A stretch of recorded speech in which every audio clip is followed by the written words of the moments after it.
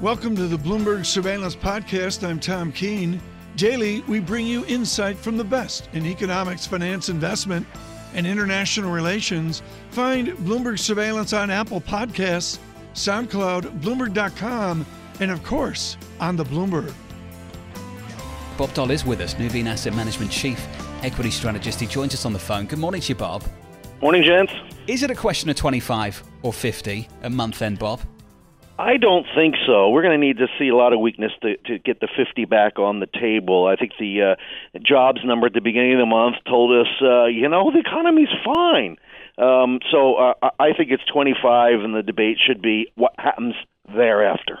The chairman was asked directly about that jobs report and whether it changes anything for him, and he answered quite directly too, Bob, that it changes absolutely nothing. The straight answer to that is no. I think if you came into this aware that the chairman was uncomfortable with the outlook and asked yourself whether the risks around that outlook have diminished in the last couple of weeks, the answer to that very simple question, Bob, was no. In yesterday's testimony, do you have any outstanding questions today?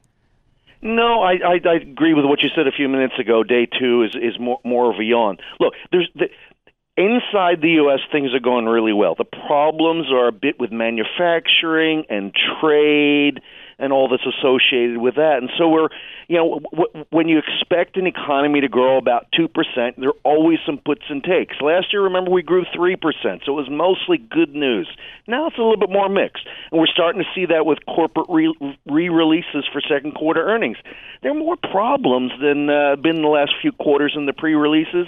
Notably, they've come again more on the manufacturing and the trade side. The consumer seems fine, and financial somewhere in the middle. Bob, good morning. I'm making jokes about being all cash and finally getting into the market, but what is your conviction on higher equity prices from here? So this is the way I hedge it, Tom. I think the path of least resistance is still up, but. To think that central banks are going to bail us out if, in fact, earnings growth is going to be more flattish, I think is a tall order. So I'm a bit more cautious. I wouldn't chase them, recognizing one more time to talk out the other side of my mouth. Path to least resistance still up. Look, if you got a ton of cash, you shouldn't have a ton of cash because the economy's okay, and therefore earnings are reasonably okay. I don't see big downside, but I don't see big upside. Our predictions coming into the year were choppy and frustrating, but no recession. Now, to be self-critical, it's been better than choppy and frustrating, no question about it, and I don't see a recession anytime soon. But what do you do with a defensive call? I mean, I've got a one-way flight here. Everybody's piling into defenses in the equity market. All my radar's up on that. Well, okay, there's where I'll be a contrarian.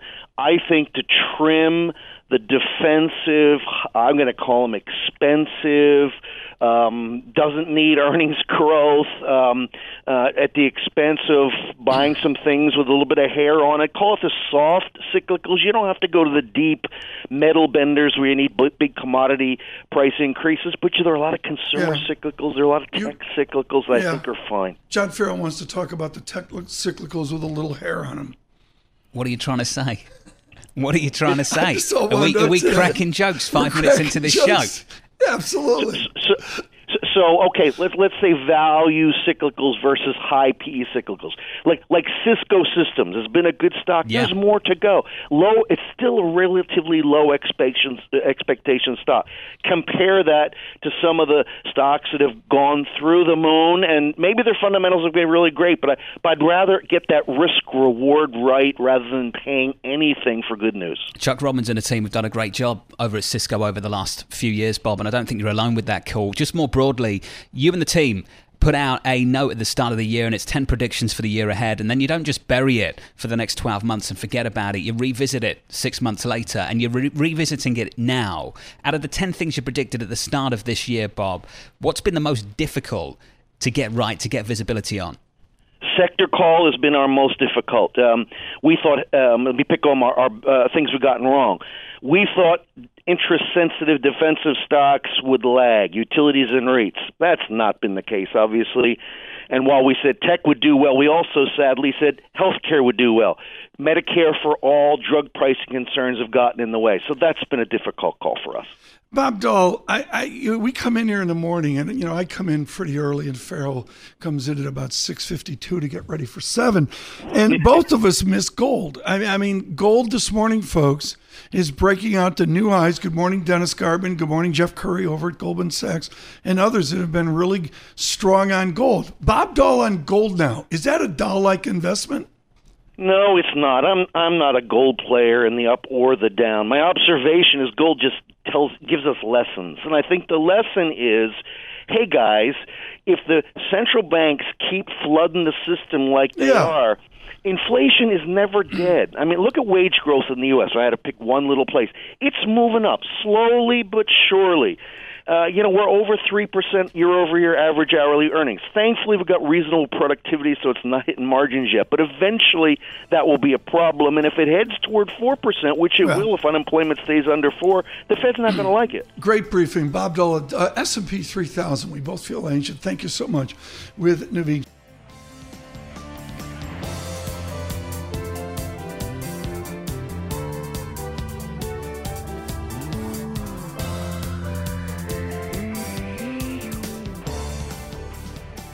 What we're going to do now, we do this with some guests, particularly people with huge track record and skill.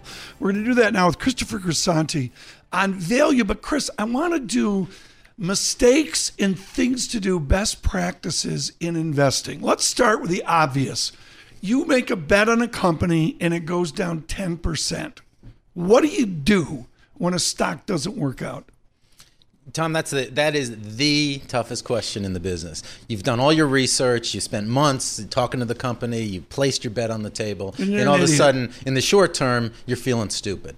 What we do, we actually have a 10% rule. We regroup the whole team. The guy who recommended the stock doesn't even get a vote on this, but he explains what's happening. The rest of us vote whether we should cut our losses or double down. Just as often, I'd say more often than not, we double down. Is it at the St. Regis bar you do this? I mean, in front of that if famous only. mural? Oh, no. It's more like the guillotine. If the stock goes up 10%, what do you do? I know my answer. My answer is the same as Dennis Garbin's. What do you do if the stock goes up 10%? We tend to be buyers then well. Right. This is anti-Martingale theory. Good morning, Ed Thorpe up in Cambridge. And this is what you do. Nobody does this. It goes up 10%. You go, you buy more. And it's a bunch of reasons, but we usually don't buy a whole crap load at the beginning, and wait a minute. Can we say that on radio? Sorry about done it that. Now. It's live on air. It's too late. It's but live on air. We buy half a crap load. There are people listening to us? I thought it was taped. We buy half a crap load, and then we're off to the races. If it's up 10%, we feel encouraged. Things are coming through. For example, a great example just happened a half hour ago. Delta Airlines just reported terrific earnings. And so that's something where we have a half a position, and we could easily add if the stock's up 10%. Brilliant. Did you see?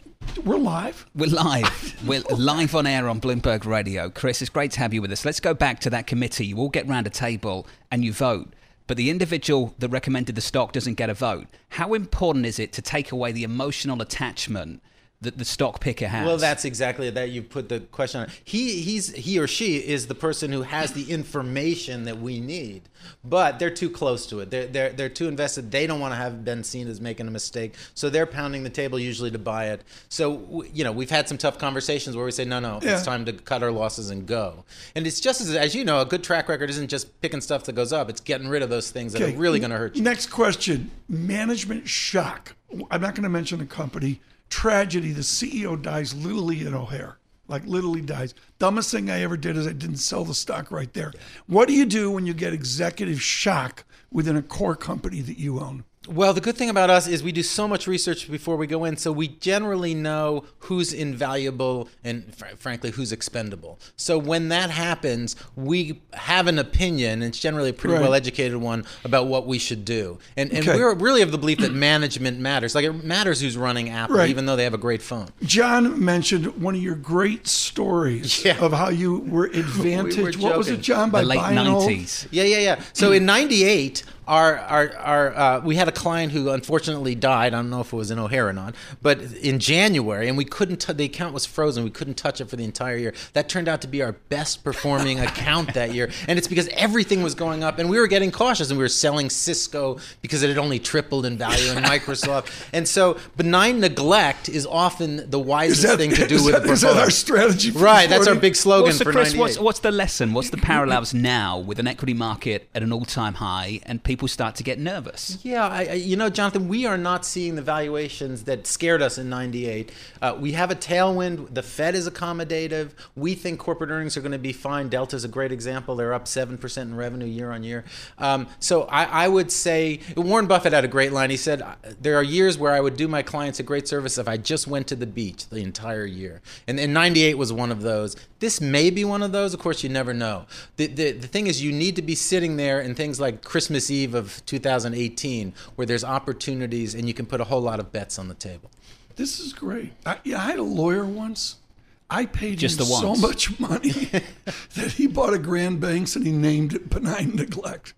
Chris Grisanti, it's great to see you. You too, John. Thank you very much for your time. Grisanti Capital Management CEO. Really thoughtful stuff, Tom. With the equity market through 3,000 yesterday. Great. Come on, folks. Grisanti's above SPX. What, 6 months trailing, 8 months trailing? A year trailing now. A year trailing. Yeah. You're above that. How many people walk in here that can say that? Seriously. Not many. It's a huge respect. Chris Grisanti, thank you so much. Chris. 18 stocks, value, quality, and all that. We don't send out his research. Go to Mr. Grisanti to get their research as you choose.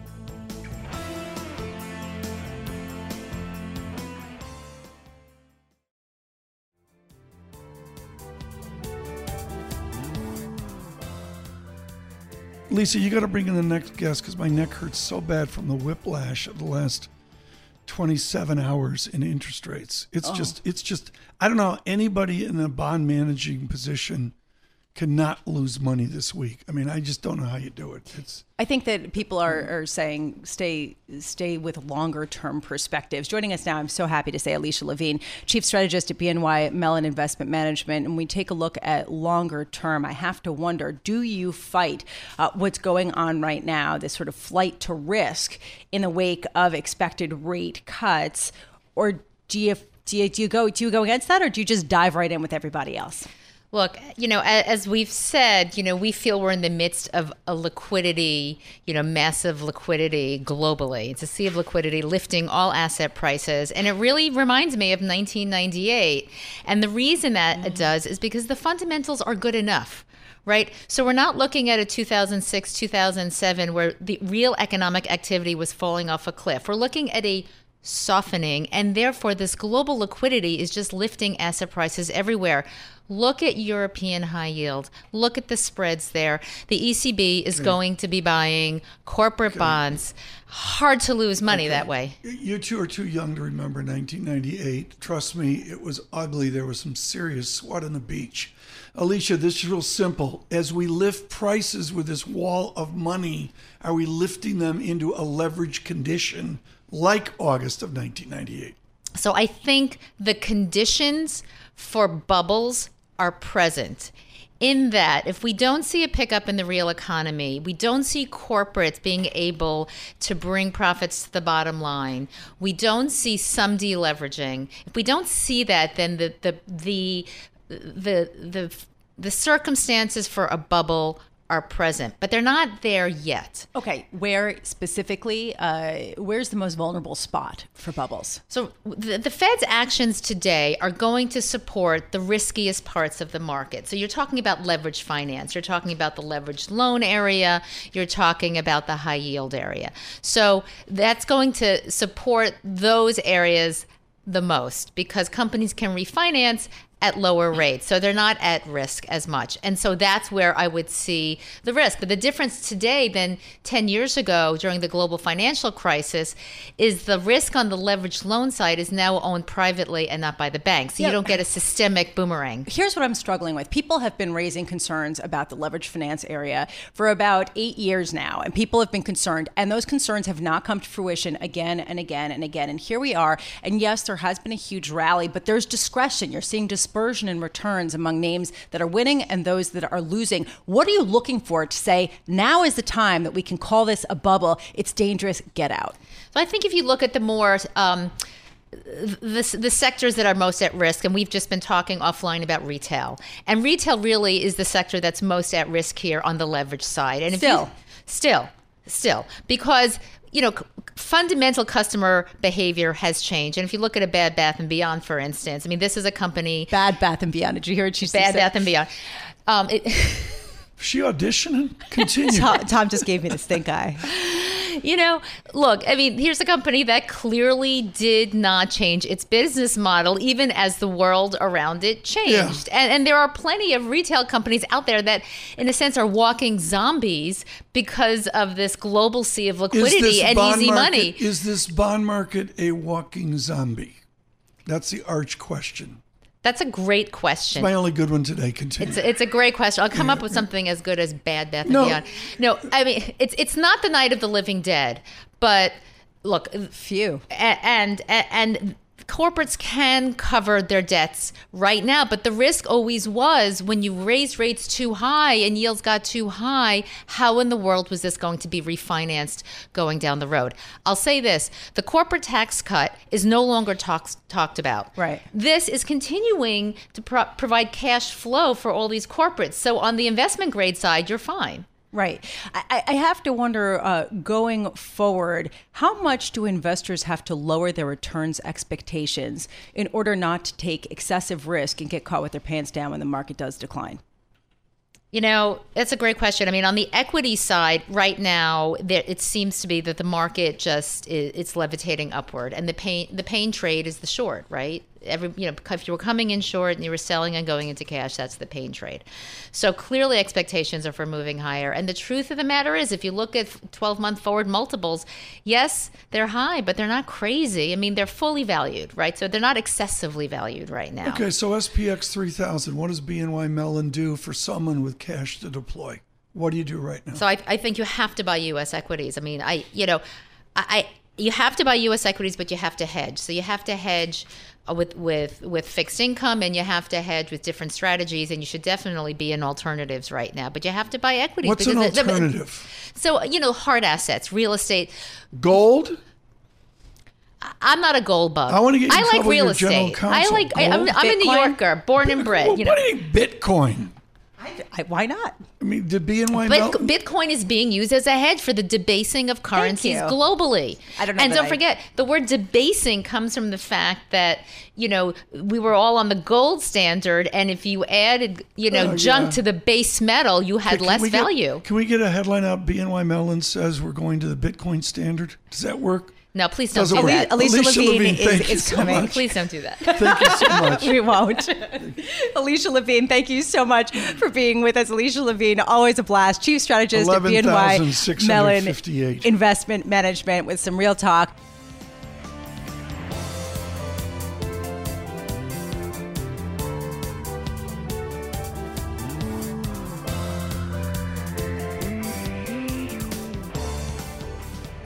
We need to go, because finally the weather here is actually lovely today in New York, but it's more lovely in Sun Valley, Idaho. Our colleague Paul Sweeney is at the Allen & Company Scale event, as everyone is scaling up with a scale event. They're all arriving, Paul. Everybody looks exceptionally casual. They've all got their knapsacks on their back. What's in the knapsacks? What's in the knapsack, I think, is, a lot of, I think people are really starting to figure out this technology is really impacting the traditional media, communications, entertainment businesses. We've seen it over the last, certainly dozen years or so, but I think it's really coming home to roost for a lot of these companies as they see, AT&T, a telecommunications company, buy Time Warner, a media company, Disney doubling down, technology companies such as Facebook and Google really becoming big players in the media space. In fact, I spoke to media mogul John Malone about how media companies should interact with technology companies such as Google and Facebook. Here's what he had to say. They've changed the world, and they're the disruptors now. We were disruptors at our youth. Okay, right. Now they're the disruptors. We have to figure out how to position ourselves to adapt to the changing world that they're changing. You're not going to fight them, so you better accept them as a fact, and then adjust your positioning. We're seeing a lot of, when you come here to Sun Valley, it's a mixture, Tom and Lisa, of some of the traditional media companies, whether it's a newspaper company, a broadcaster, a cable network, plus some of the new technology companies, obviously, the Googles and the Facebook of the world, but also some of these companies that you really haven't really heard of before, but, they're new technologies, and they're really starting to impact the way consumers consume entertainment and communications in general. And I think, these companies here, these CEOs are just trying to figure out how it all works and how they need to adapt their business models. So does adapting mean basically understanding that everybody's cutting the cord and not relying on the sort of 30-second advertisement spot anymore? Is that what adapting means, or does it mean something deeper about the way people sort of cater? Yeah, it's interesting. I think you're absolutely right, Lisa. It's certainly about that, the cord cutting thing. It's really an issue that's been on the minds of these companies for the last 3 or 4 years. And, I think the most notable example of what that means for these companies is Disney's acquisition of 21st Century Fox. They're saying, we just need to get bigger, get more content, so we can go direct to our consumers with our content. Is there anybody there from Hawkins, Indiana? I'm not sure. Paul, nobody cares about all this investment mumbo jumbo. Aren't they all there looking for the next script like Stranger Things? It's interesting. There's a lot of content creators here. Even some of the all the studios are here. There's a lot of creative people here. The people that are coming up with all these great streaming services and so on, and all the big movie studios are here as well. So there's 500 scripted television shows on television right now versus about 250 10 years ago. So it's never been a better time to be in the content creation. Okay, but is the basic thrust of all these fancy money people and the creative people gluing my kids to the modern digital space, is it all just simply find the next Game of Thrones, find the next Stranger Things? I think it's more about that. It's always been a hit-driven business. You're right. It's always been a content-driven business. But I think the real question now is, how do I deliver my content to my consumers in a way that I can maximize my revenue? Because it used to just be I would just rely upon Brian Roberts, Comcast, to pipe all my content right into your cable box. But that's not the game anymore. Now I have to speak to Reed Hastings of Netflix. I need to speak to some of these telecom companies as well. So it's a whole different model. Paul, here's what I'm struggling with. When is the conversation going to shift from the very basic, people are consuming their media online, to what Netflix has actually gotten very good at, which is taking data, who's watching what types of trends in plot lines actually appeal to people, and then crafting plot lines around that. In other words, having sort of an interactive experience with the user and using data in new, innovative ways to create content. Yeah, you're exactly right. Netflix really changed the game by their ability to have a direct relationship with their consumers, so they know exactly what you like. What are you watching? And then creating content around that. And that is all about having that direct relationship with the consumer, so you know exactly what your consumer is doing. And that's what the big bet Bob Iger of the Walt Disney Company is making with its Disney Plus streaming service. Paul, one final question. If that's the case, how does traditional TV respond to this besides showing the All-Star baseball game with what appears to be very low ratings? I mean, how do they compete with Stranger Things telling my offspring that Jim Hopper, the chief of the Hawkins Police Department, is a bad guy? Exactly. Well, I think the big media companies are trying to do everything, or trying to appeal to the broad audience, so they're going to maintain their and that's dead. Networks. It's done.